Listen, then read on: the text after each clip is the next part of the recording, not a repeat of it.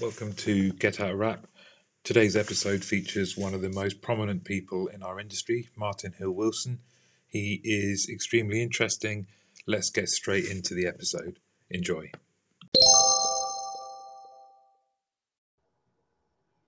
Great. Martin Hill-Wilson, thanks very much for coming on the podcast. I've spoken to you a few times about trying to come on. And as I said in the introduction, you're probably, if you're in the contact center industry, you're probably someone that doesn't need that much of an introduction, because for every conference I've ever attended, going way back actually, not wanting to make you feel old, but you've been there talking about the future state of our industry or something that's relevant. So welcome to Get Out a Rap, and thanks for giving up your time. Well, Martin, thank you very much for inviting me on. I've noticed what you've been doing and been attracted to it. So it's very kind of you to invite me into your space for an hour. Looking forward to it. Well, one of the things I think it would be remiss of me not to ask is, a lot of people see you up on stage or over this last year through a screen talking about our industry. But what's your sort of background for those people that don't know your sort of journey to where you are today? What is it? Well, I suppose if you go back to when I was at university, I actually did theology, which has proven to be quite useful. I don't know if I'd do it again now, but anything with analogy normally is fairly interesting. And I must say that, well, probably with a nod slightly to the state of American society right now, the relationship that people have with their God tells you an awful lot about the people themselves. And I've found that to be a very, very useful psychological context, if you want. So that's always interested me. I mean, I'm just basically interested in the fact that I'm alive, quite frankly, and that life takes place. I can't find anything more compelling as a topic. So I've just tried to find things to do in life, which has helped support me, do that. And to that degree, I found myself after university joining a group who were highly progressive at the time. And I spent probably 3 or 4 years doing lots of experiential based work, training, development. I thought that was really fabulous. And we did some interesting things, as an expression of supporting people in their own personal development and ambition. So, we had a recording studio with Tony Visconti. We built microlights and sold them to the SAS, all sorts of crazy stuff and bits and pieces that we did along the way. And one of the things was we were looking to flip some of that pure personal development work into a commercial context. And that commercial context at the time demanded that we got in there fairly easily. So at the time, getting into a call center was no more than Bakelite phones and yellow pages. And what we brought to that party was a very, very highly developed competency around communication, particularly. And we set up shop in a little street just opposite Holborn Circus down in London. And I can remember that we used to have morning sessions and afternoon sessions that, we only had about 30 or 40 people doing these projects, but they were open house and we brought clients in and they just loved the energy that we had and the culture. And we used to do these countdowns before morning and afternoon sessions, which were again, all to do with breakthrough, all to do with communication, all to do with connection. And we experimented. We did all sorts of crazy stuff. We learned how to sell over the phone, I think, leases for airlines, which were 50,000 quid a pop or something, just to buy. Or I think we had a shift at 4 o'clock in the morning selling contraceptives for cows to farmers, And there was just really, really crazy, wonderful things that we did. And people really, really enjoyed that. And at the time, that was that was messaging, that was social, that was digital first, or whatever it was, because before that you had to meet face to face. And so it was an entirely new idea. And that quickly grew. And I think that we, were pretty much the first out the box. We weren't the only people. There were people like Decisions and Merit that came on, slightly before or after, or whatever it was at the time. But we were certainly instrumental building that first generation of contact centers. Already in a couple of minutes, there's been microlights to the SAS and contraceptives to cows. We had a colourful past, yeah, that's for sure. And anyway, we built them. I personally, to be blunt, although I am focused on the space, didn't spend a great deal of time on that. I had my own little projects in software and information stuff. And I still actually remained really fascinated by the dynamics of people, transformation and change. And so one thing I did then, and I still actually do today, is I just love building programs. So I think we first engaged when we talked about performance and quality. Yeah. You know, and I was running my own little thing on that. I've got a thing that we're going to talk about in a minute on Emotive CX. And I've just loved always taking a problem and turning that into a learning experience, very much into co-design and those kinds of principles. And back then I was doing stuff on communication, and I used to actually sell a lot of that material up to senior groups, you know, getting boards to communicate better and what impact that would have on what we'd now call employee engagement. I can remember the very first sort of CX programs I was exploring, and we had a great one that we did with British Midland, you know, the airline. And I had culturally, this is fantastic. We had the chairman, we had the pilots and the baggage handlers all sitting around in a circle, cross-legged, talking about who owns the problem. And you know, that was dramatic because baggage handlers and pilots are culturally as widely apart as you can possibly make it. And of course, the story was we're all part of that particular thing. So it was just always fascinated me, you know, that kind of line of work. And then I ended up running that business, and it had developed into a consultancy by then because we'd discovered we'd learnt lots and people wanted that pure know-how. Then we got sold to Dimension Data. I then did 5 years in that, i.e. learning about technology, did another 5 years with Datapoint, and discovered there's a huge gap between how the technology community communicate their value and how we, in a business context, understand our needs, but there's a huge gap between those two things. And so a lot of the work I currently do is still about trying to fill in that gap, explaining and talking about technology in that kind of futuristic way. But I certainly, to your point, have a temperament for always being interested in what's around the corner and up the hill. So, you know, my family always say that if they ever go for a walk with me, or anybody does, I'm always appear to be rude because I'm walking always ahead of the rest of the group. It's just an instinct I've got. And you know, having done my time running businesses and everything, the brain food consulting part of my life has given me the chance to only do stuff I like, only work with people I like, and in all honesty, to have a view of the future, which I know doesn't really conform very strongly to the kind of culture and the kind of operating model that we're only just recently escaping from. And there was a bit of me certainly that felt, back to my ology, that looking into the lens of a contact center is a very, very, very good litmus test for how that brand is really orientated towards people, whether customers or indeed employees.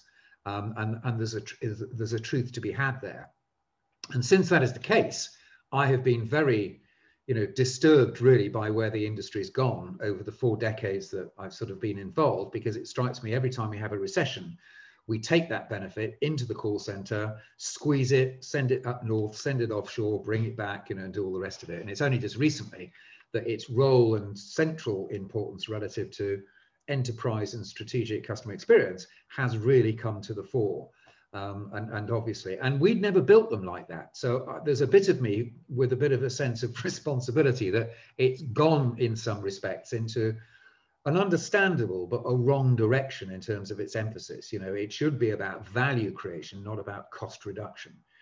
And the way that we've treated people can't be the right way to treat people if we indeed want them to go the extra mile and really do the great stuff. And that's, you know, why some of the work that you have been doing with your teams is very powerful, because it's trying to redress some of that cultural imbalance, you know, and get people to do it. And it's taken us a long time as an industry to be anything other than a dustpan and brush, and therefore working on wafer thin budgets and trying to articulate our ROI has taken a long time. I think actually the pandemic has done us a great deal of good in the sense that our worth has been completely proven.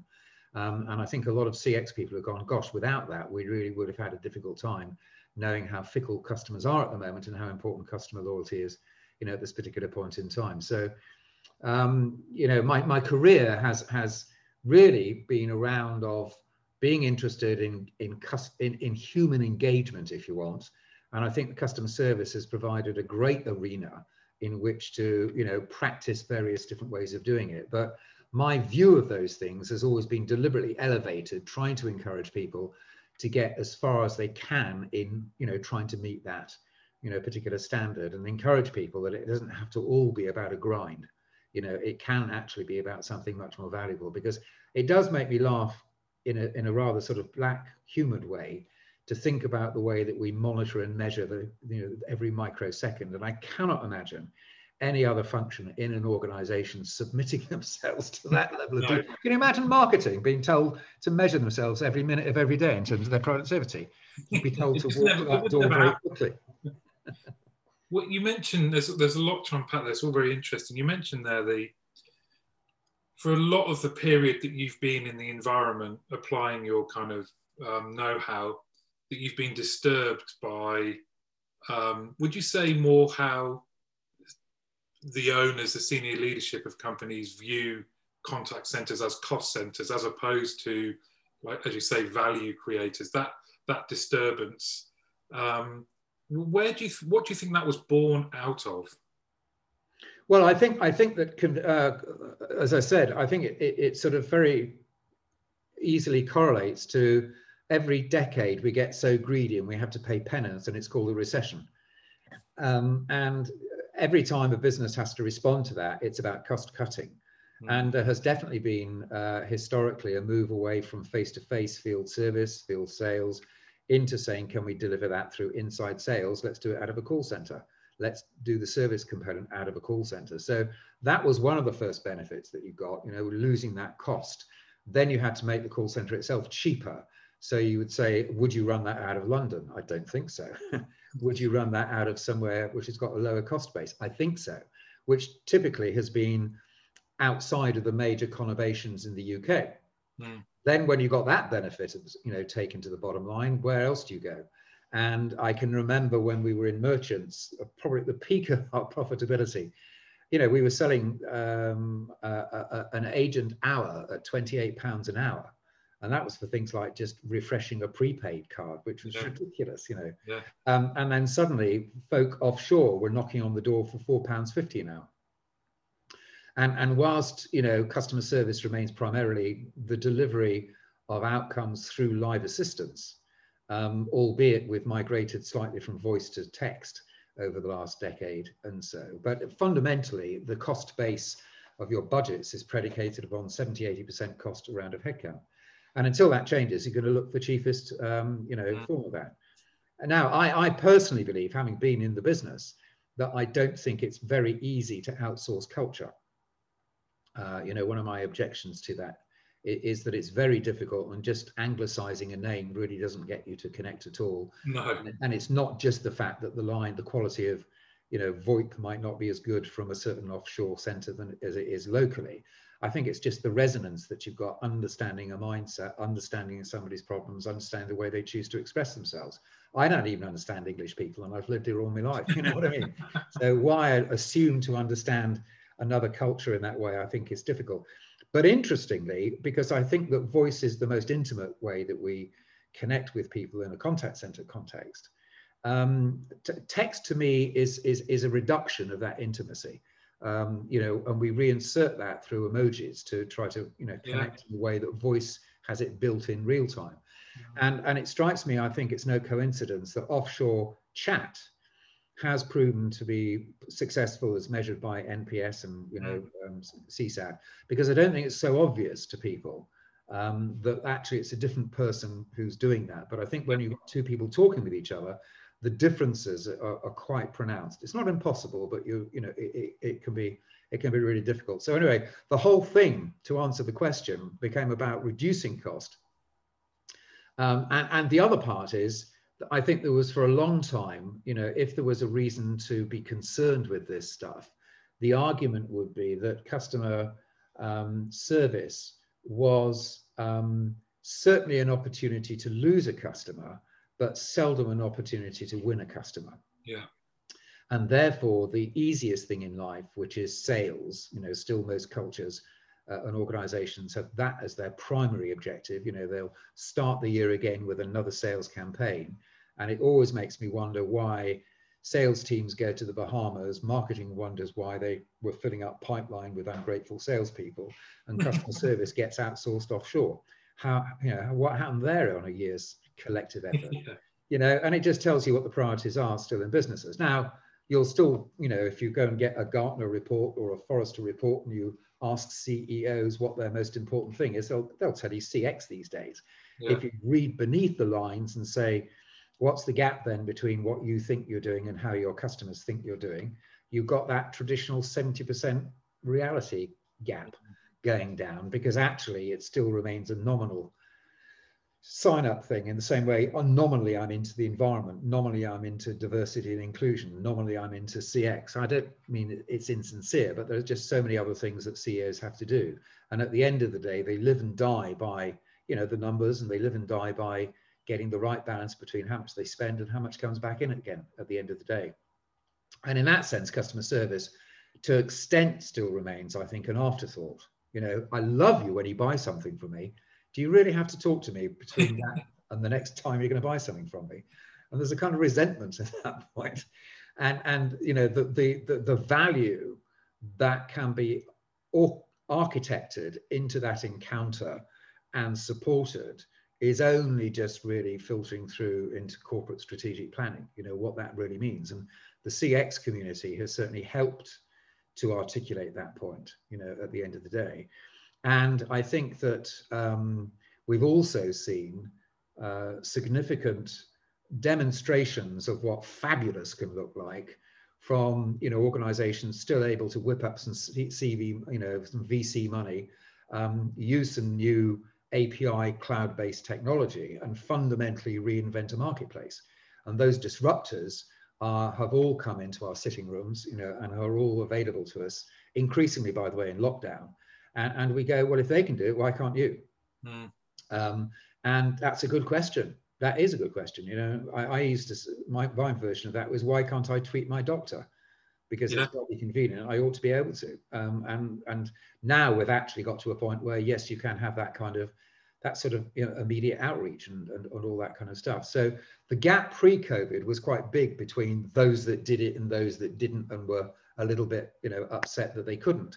But as we know, that acceleration on the digital transformation agenda has really taken off across the marketplace. And it's not just the disruptors. We're all disrupting ourselves by doing that. We've all done a TARDIS type 6 years and 6 months, evolution, and gotten there very quickly. And we've tasted what it feels like and like what we see. And that will not now stop. If anything, we're going to still keep spending the money and going down that particular direction. So in that, and again, however you try to deal with customer service, it kind of reinvents its value just as you think it's about to die. Voice is dead, long live voice. Now it might manifest itself as digital voice, but natural language is now so smart, it sounds like you are. And actually, if you go and talk to a few of the people who have been in lockdown, they will say, we've rediscovered the value of live voice for the vulnerable customer. And we never thought we'd ever say that. We thought our job was to actually try and build the web chat and everything else up. So just as you think it's dead, something new comes through.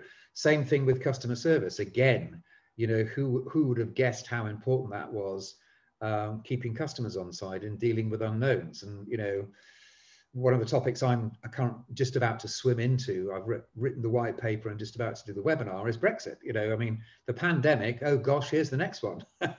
And how are you going to survive that in terms of the disruption that your customers will experience in B2B and B2C, and they're going to talk to you about it. So how are you going to scale it? How are you going to filter out the people who need to speak to people? How are you going to proactively anticipate? And that means all the AI stuff and seeing patterns. And then how are you going to do self-service that doesn't require still talking to people because you didn't quite trust it or it didn't quite do it? Very, very compelling reasons to get it right. And if you do get it right, a really significant impact on the way that customers see brands. Because right now, brands that don't step up and have a sense of purpose around of customers and employees get the thumbs down. Brands that aren't seen to care get the thumbs down. And customer service has probably become one of the most significant ways in which most customers recently have gone, I like that brand, or I disapprove of it. So we keep finding our value being, reinvented. And I certainly hope in this next phase, with the investment in the right gen of tech, an upgrade in the culture, and also I think a tightening through budget and CX of the relationship we have with sales and marketing, so it just becomes actually customer facing. I think that all the things that will conspire to make and reinvent the contact center into something which is really significantly different. It attracts a different audience. If we do manage to get our self-service working, we should only have a much smaller amount of inbound requiring live assistance, and that will be around the emotive, the complex, and when it matters to the relationship. And if that's the job again, then back to the original point about communication skills, it's an honorable profession in that sense. It's a very skilled profession. It requires real input, and rather like any form of high performance, a very precise level and type of support. And, sometime soon, people should be paying for that in a way that isn't true right now. And when we've got there, I think you'll attract a whole new generation of people that aren't just, I'm doing call centers until I get a real job. Yeah. Still that mindset around of that, unfortunately. And we've reinvented the wheel almost full circle. So anyway, there's a few thoughts in terms of how, I'm sort of trying to row it back to where it once was in a sense, but also reposition it into the more modern context that we now find ourselves in. And it irritates the heck out of me to hear contact centers and then digital. I mean, that's just a nonsense as well. It's a hub, Yes. It's a hub for everything. And leaders who are doing it really need to grasp that one, and also move from reactive to proactive, move from working harder to smarter, and make it a place where the rest of the organization is jealous and wants to join in. That's my vision and aspiration for it.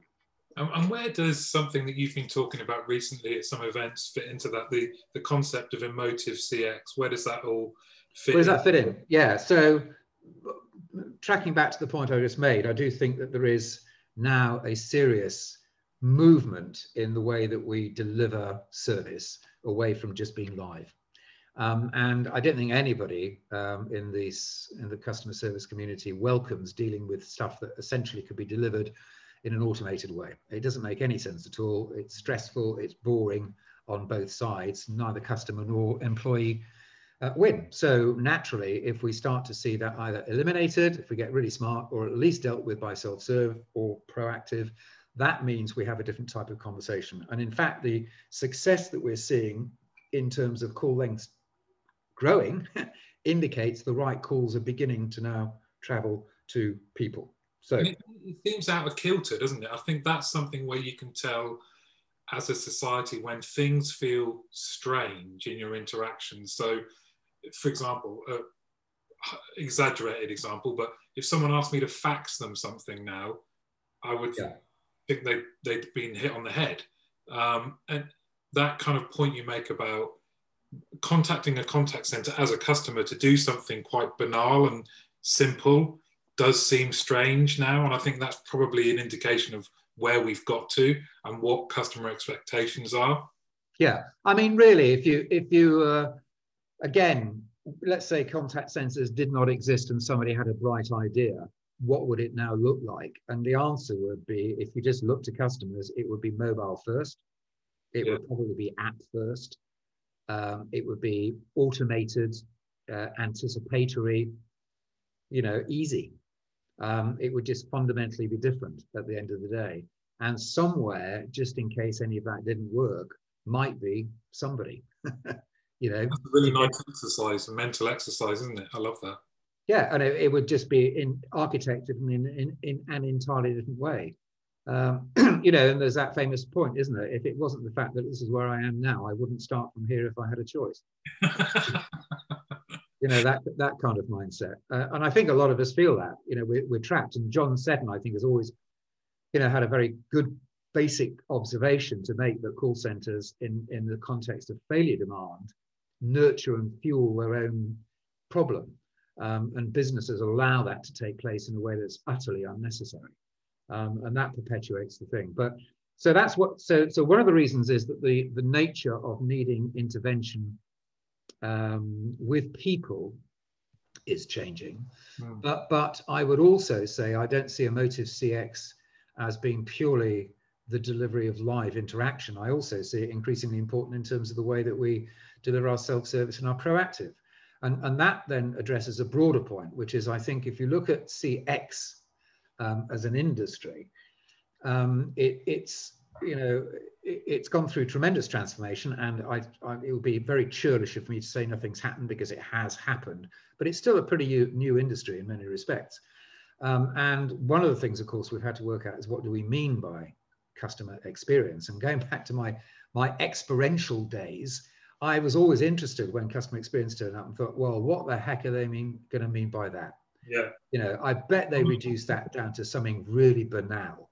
And certainly, as you scale anything in life, there's always the horror that, the purity of the original, group that brought it into being are always aghast the fact that it's gotten consumerized, and to that extent, it turns banal.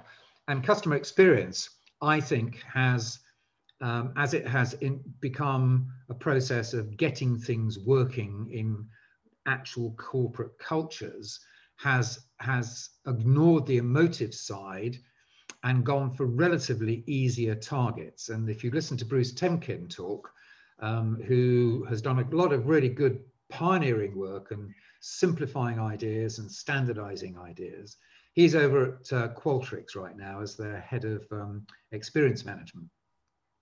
And he's always said he divides experience into three components. Actually, Forrester do as well. It's all about success and outcome. It's all about effort, and it's all about the emotion. And that's a very good way, by the way, in which you can deconstruct what experience means in terms of, identifiable, measurable elements that add up to that thing.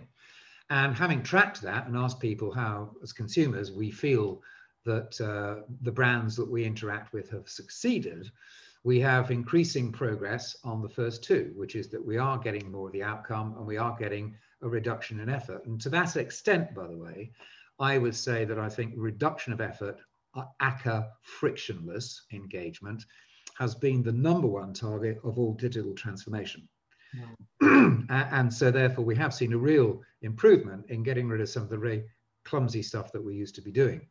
However, emotion has not necessarily been addressed in the same way. And indeed, if indicatively the other two have advanced up to 40–50% of customers saying that, less than 10% say we see anything happening on the emotive. Now, what's interesting is brands also do understand emotion. And indeed, it's a good time to be having this conversation, because we're just into the season at which emotion is massively exploited, particularly in the retail context, of that very soppy kind of video that they push out to hit the heartstrings, to make you spend more than you should do at Christmas. It's a time-honored tradition to allow us to get duped into that.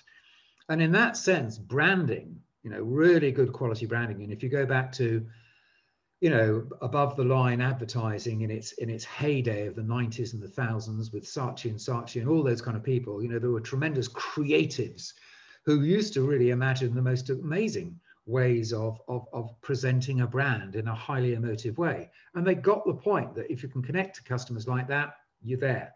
Now, what to me is interesting is that branding at that time didn't really give a monkey, particularly about delivering that promise. It was all about articulating that promise.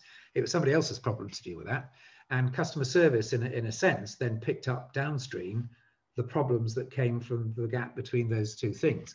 And I think CX operationally has been focused upon the delivery of the promise, quite rightly so, and has done an awful lot to close that particular gap, but hasn't done a lot as far as emotion is concerned. And so my point of observation was to say, I think there is an opportunity to do something here, because if you think about a contact center, you don't engage with a contact center as a sort of a celebration of your life. You don't phone it up as a hotline and say, my life's really working well today. Just wanted to let you know, yeah, thank you. It's not that kind of gig. It's the gig saying, something hasn't worked. And as a rough estimation, more people are going to feel, negative about things not working than positive. And indeed, there's that whole slew of data that we see these days, which is how many strikes before you're out. And that data I've seen from all sorts of different sources, which, by the way, if you still see the same signal from different sources over time, to me, that's research. That tells you something's going down. And depending which you believe, you've got no more than 3 strikes before a bad service experience results in a customer disappearing. And if you believe individual, bits of research, then apparently the Brazilians, even with the brands that they are most personally passionate about, just have one and you're gone. Really? So, that's highly significant if that data is accurate. And you go, why have you got this multi-million-pound CX stuff going down and branding stuff going down if indeed we're delivering poor experiences lots and lots of times because they're just walking out the back door if that data is correct? And so why are we missing a trick here? So in a defense position, why aren't we recognizing both the fact that customers have got functional needs, which we know, but also emotive needs? Yeah, and recognize that those need to be addressed as well. So if you say, right, that makes a difference to our behavior, i.e. I'm going to stick around or not stick around, it's going to make a difference to whether or not I'm an advocate, whether or not I forgive you, whether or not I trust you. And all of that correlation, by the way, is researched and evidenced, right? So if that's the case, and every single action, either like a Blue Peter thermometer, adds to or detracts from, and by the way, you don't know whether or not it's just the one event or an accumulation before it gets so brittle it goes dump and snaps and you're away. It means every single interaction counts, not in the sense that you spent X number of seconds on it, but the impact you had on that customer as an asset to the business in terms of lifetime value. So a contact center in that context is either enhancing or destroying value. Now that is an interesting strategic idea if it can get reduced to KPIs, measurement, and best practice. And that's what really inspired me. And I thought, gosh, you know what, we might be able to take the call center, get it on up to speed on this idea, and then plug it into enterprise CX before those guys come knocking on the door and saying, hey, by the way, why don't we do this? And with interaction analytics, we're getting to the point where they can certainly do sentiment. Yeah. The ones that slightly exaggerate say they can do emotion. We're getting there. And that means it becomes a scalable thing. In your line of work, it means you can rely upon that tool set to start to incorporate that dimension in the evaluation of an interaction. Instinct tells us that how you feel absolutely influences outcomes at the end of the day. Yeah. So that's the first part. Can we spot it? And should we? And by the way, if we can, what's our current state of capability? And slightly stereotyping, I would say most call center leaders, if you ask them, will go, I'm jolly glad, and I can point you out the people who are empathetic in the call center. Yeah.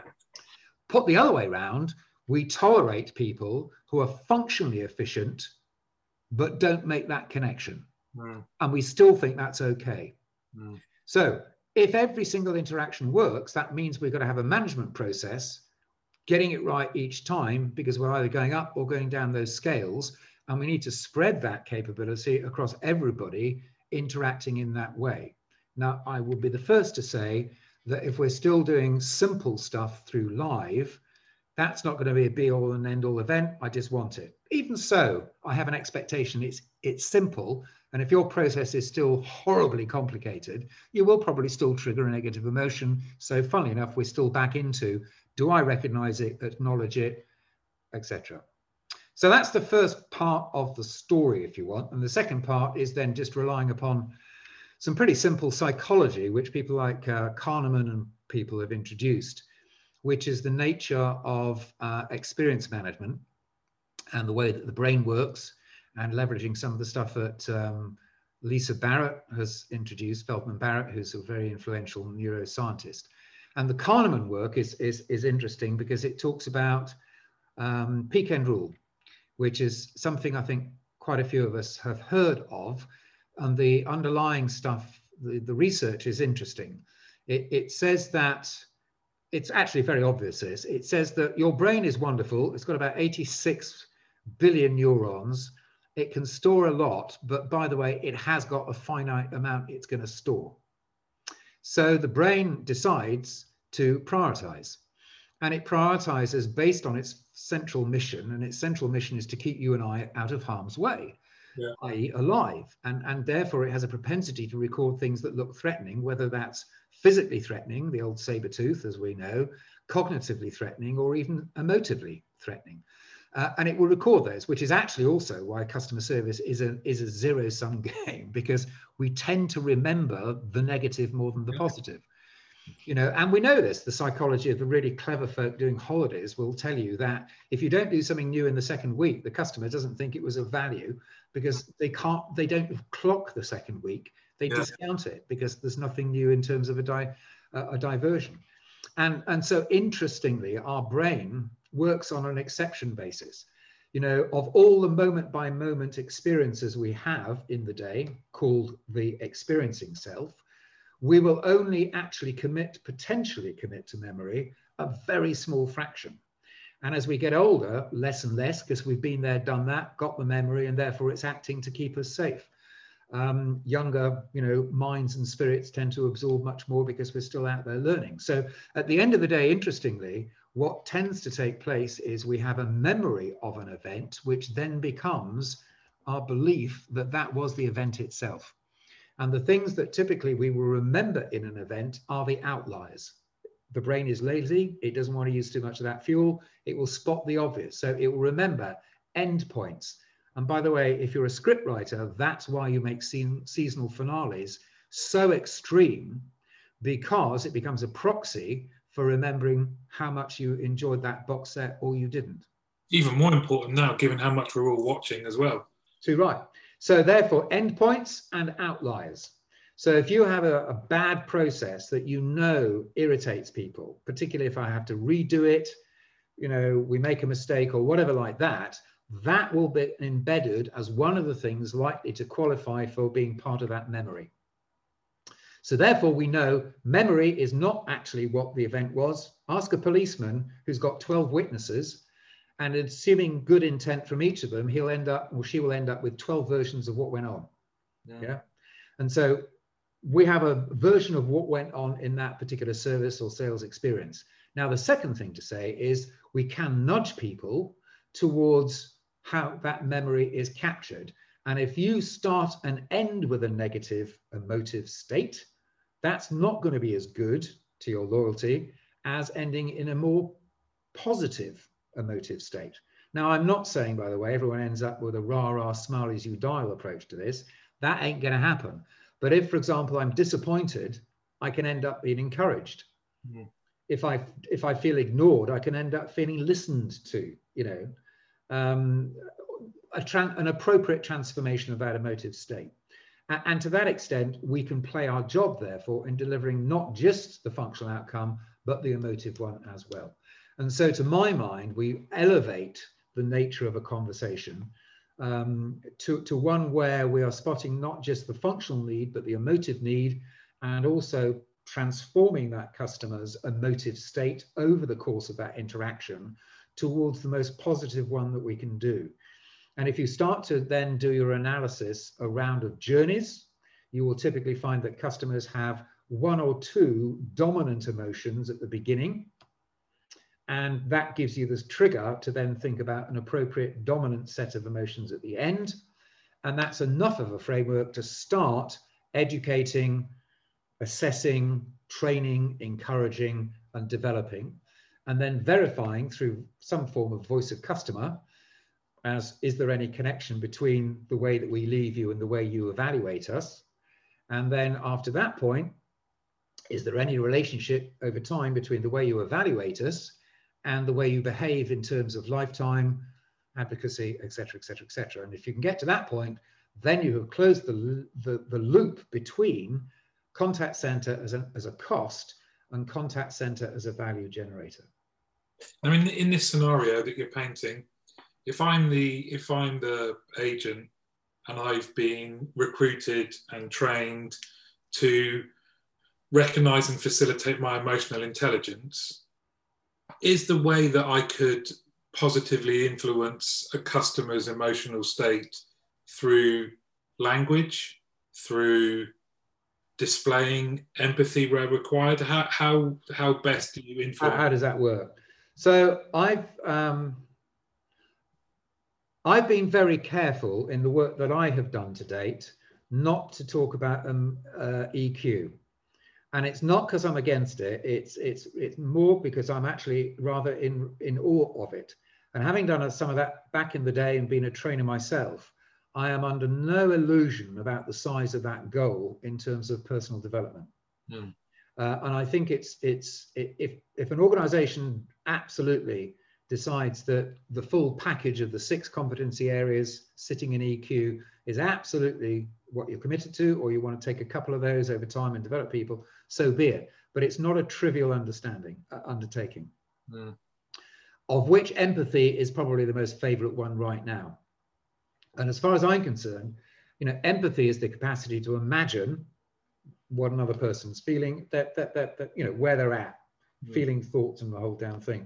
And to me, that's another way of expressing a skill, which is called active listening.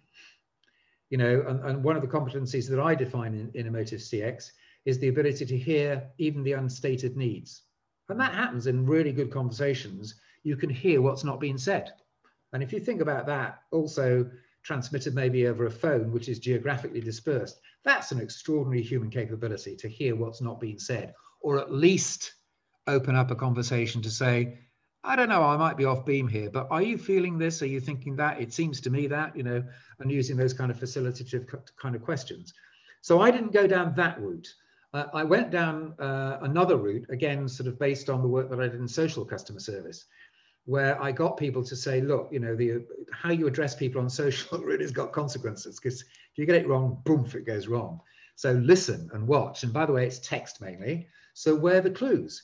The language the customers used, the emotive, the icons, the emojis that may or may not be there, the name, the handle of the person tells you a lot, the picture that they've given it, all of those are clues. And then culturally quite different. The Brits tend to be very indirect, in terms of the way they express disapproval. It might have come to your attention that, mind you, these days it's full on, profanities throughout the globe.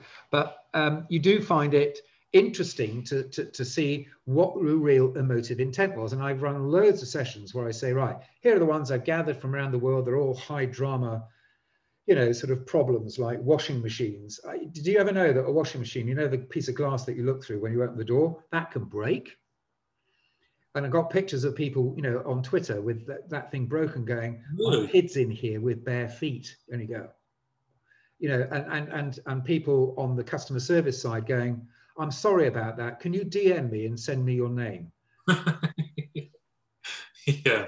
And what's really interesting is when you unpack it like that, clearly everyone goes, oh, my God. But actually, that was one of 3,000 I dealt with today. I'm in a processing mode. I'm not in a connecting mode. Yeah. I miss it by a country mile. Because reality, you're only picking up what you want to pick up. We talked about that part there. So you get people to sink into it. And you say, what can you really see about not just the situation, but the backstory? Yeah, I mean, I've got a great one around of a kitchen, which has been built, and this lady's utterly, utterly fed up with the fact that it was cut down to the wrong size and the doors don't freaking work. And she's, and the person just says, oh, sorry, can you DM me? Blah, blah, blah. It just misses it entirely. Because what's the backstory? Well, the backstory, if you start to think about it, is this: are kitchens cheap or expensive? How long do people plan it for? How central is a kitchen to someone's experience? How important is it as part of your social showing offness? It's huge. The backstory is, I've spent a lot of money. I had put a lot of trust in you. You've now screwed it up for me. That's the backstory. Does that give you a clue as to how the customer might be feeling? Too right. So part of my technique is, understanding in the first instance and connecting the empathy bit is much more dynamic than going sad, happy. It's actually trying to unpack the scenario. I'll give you another one. Oftentimes back in the day, we were waiting for a service engineer to turn up, taking half a day off. What happens if that person's late, which they frequently are? If you live in the shoes, by the way, of the engineer, you know why they're late, but they were helping the lady out at 9 o'clock. They never got there for the 12 o'clock one on time. But the fact is, I suffered that. I wasn't there on time for a meeting I was delivering on behalf of my team to my manager. and I got bollocked by my team and by my manager. So I'm not just upset with you being late, I'm also upset with the fact I let somebody else down. I would have never have known. And that puts a particular degree of anger, because there's a difference between frustrated up to being enraged.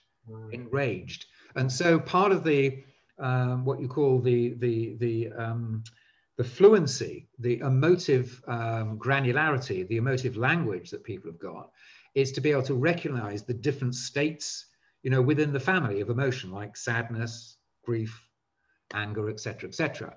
And so that's all of that. And the idea being is that you should be able to try to do a series of questions, to your point. You should be able to probe and go through a sort of a disciplined structure of a conversation to establish need, both functional and emotive, to verify it's true, because, you know, if you're going to do real good listening, you always check it out, and then finally deliver and try to then steer that customer to the most positive emotive outcome. And I've packaged that up into a little model called, you know, a conversational flow. So it certainly employs many of the techniques that you might see sitting on Jonty's site, you know, about the 25 words for empathy, that kind of approach, and the kind of training that I think most people have managed to afford to give their people at the front line. But they are, if you want, the, you know, the aspects of the overall competency that you require. And to my mind, in the way that you can train somebody to listen, you can also train somebody in their emotive range. And that particular piece of research comes from this work, as I mentioned, from Lisa Feldman Barrett. And she's actually come up with some very radical research in the area of emotion, because up to quite recently, we had this view that emotions were wired into the brain and that we all expressed emotion in a very, very similar, if not actually identical way. Things like Don't Lie to Me, if you remember that program. Yeah. That's predicated on the ability to be able to see another person's emotion and therefore know exactly what's going on. Her work and her research says actually that is not the case. It's much more like population thinking, which is to say a giraffe is a population within which there is no such thing as an average giraffe. You know, they're all individual giraffes. And there is no such thing as a common way of expressing anger. There is certainly anger, otherwise you and I couldn't have a conversation about it, but there is individual expression, and how you express it and how I isn't predicated upon the way that my mouth moves and my eyebrows move in a certain kind of a way. Unfortunately, facial AI right now assumes that and is trying to drive algorithms to tell, well, actually, there's a whole thing going on with driverless cars right now. We are going to be apparently sitting in them, having our emotions scrutinized in real time, and that data flogged to third parties. It remains to be seen. But the Americans, for example, try to use that technology to tell whether or not bad, quote unquote, people were coming through their customs, and therefore to be able to stop them at source before they came in and blew them up, only to discover that actually, if you have a picture like a cartoon of a certain face going, that's somebody who looks guilty, it ain't gonna work in practice.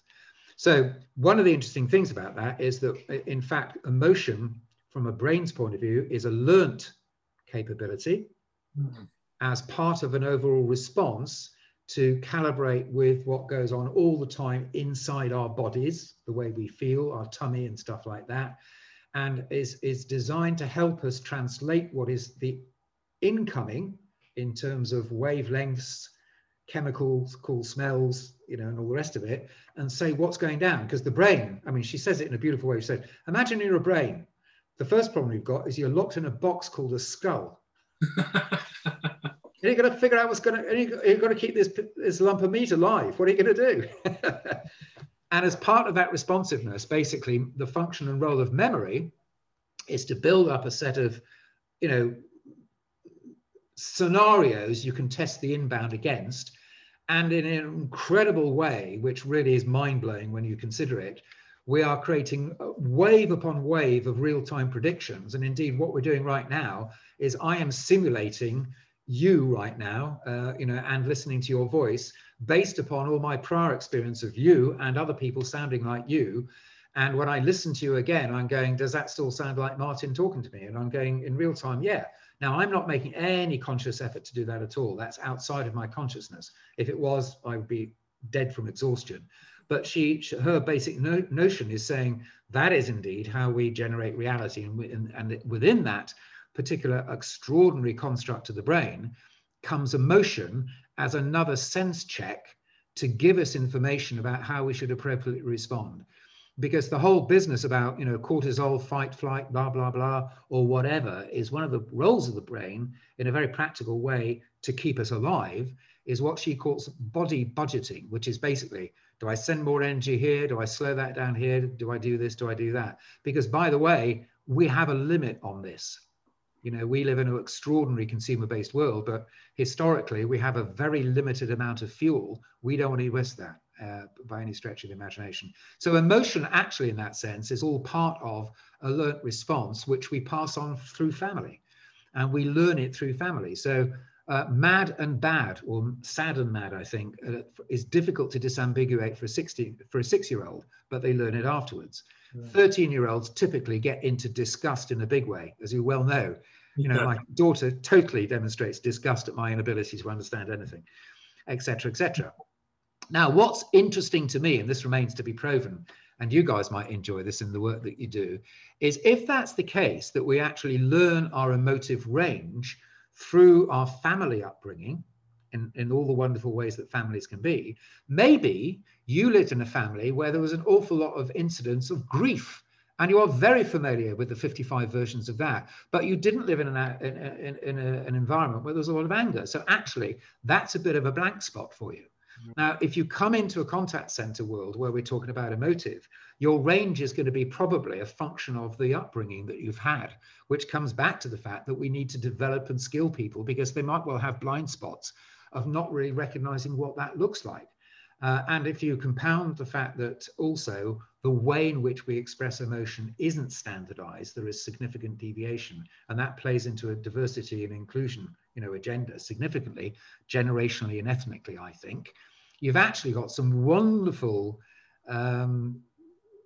opportunity to develop people. And the other thing that has motivated me to do this is, if we can get this thing up and running, and that will take some time, and if we can develop people in the way that I'm starting to suggest, I think one of the things that call centers then become is a breeding ground for a really quite extraordinarily developed human beings. And in that sense, I would say you will have contributed to their overall, EQ quota. I love that. Martin, it's been fascinating. We're going to have to diarise another episode to hear more, because I feel like I've learned a lot. I'm going to enjoy listening back to this one, even hearing my own voice, which you never get used to. Thank you very much. It's been brilliant. And I'm sure if people want to hear more, they can. What's the best way for them to contact you? Well, yes, contact me on martin@brainfoodconsulting.com. If you are a LinkedIn person, I'm fairly active there. The website is brainfoodextra.com. And I'm, running all sorts of courses on this right now. The CCMA is doing some stuff if you happen to be a member as well. So you can come along to one of their sessions or just talk to me directly, but I'll be more than delighted. It's one of my current passions. I'm nurturing it over time. So when you're ready, be delighted to talk to you. And thank you, Martin, very much for the opportunity. No, it's been great. Martin, thanks very much. Bye. Bye-bye.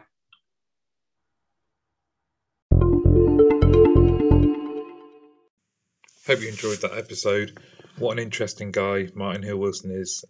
Really some interesting stuff there.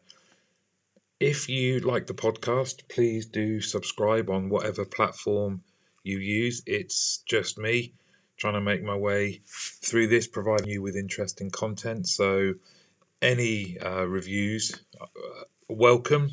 Even if it's not a 5-star, if it's lower than that, please do get in touch and tell me how it can be better, rather than just posting a 1 or 2-star. Seems a bit mean. I think we can all be a bit kinder at the moment. Anyway, hope you enjoy it. Great episode. Great to have Martin on. Please do get in touch with him if you want to find out more. Thanks. Bye-bye. Take care, everyone.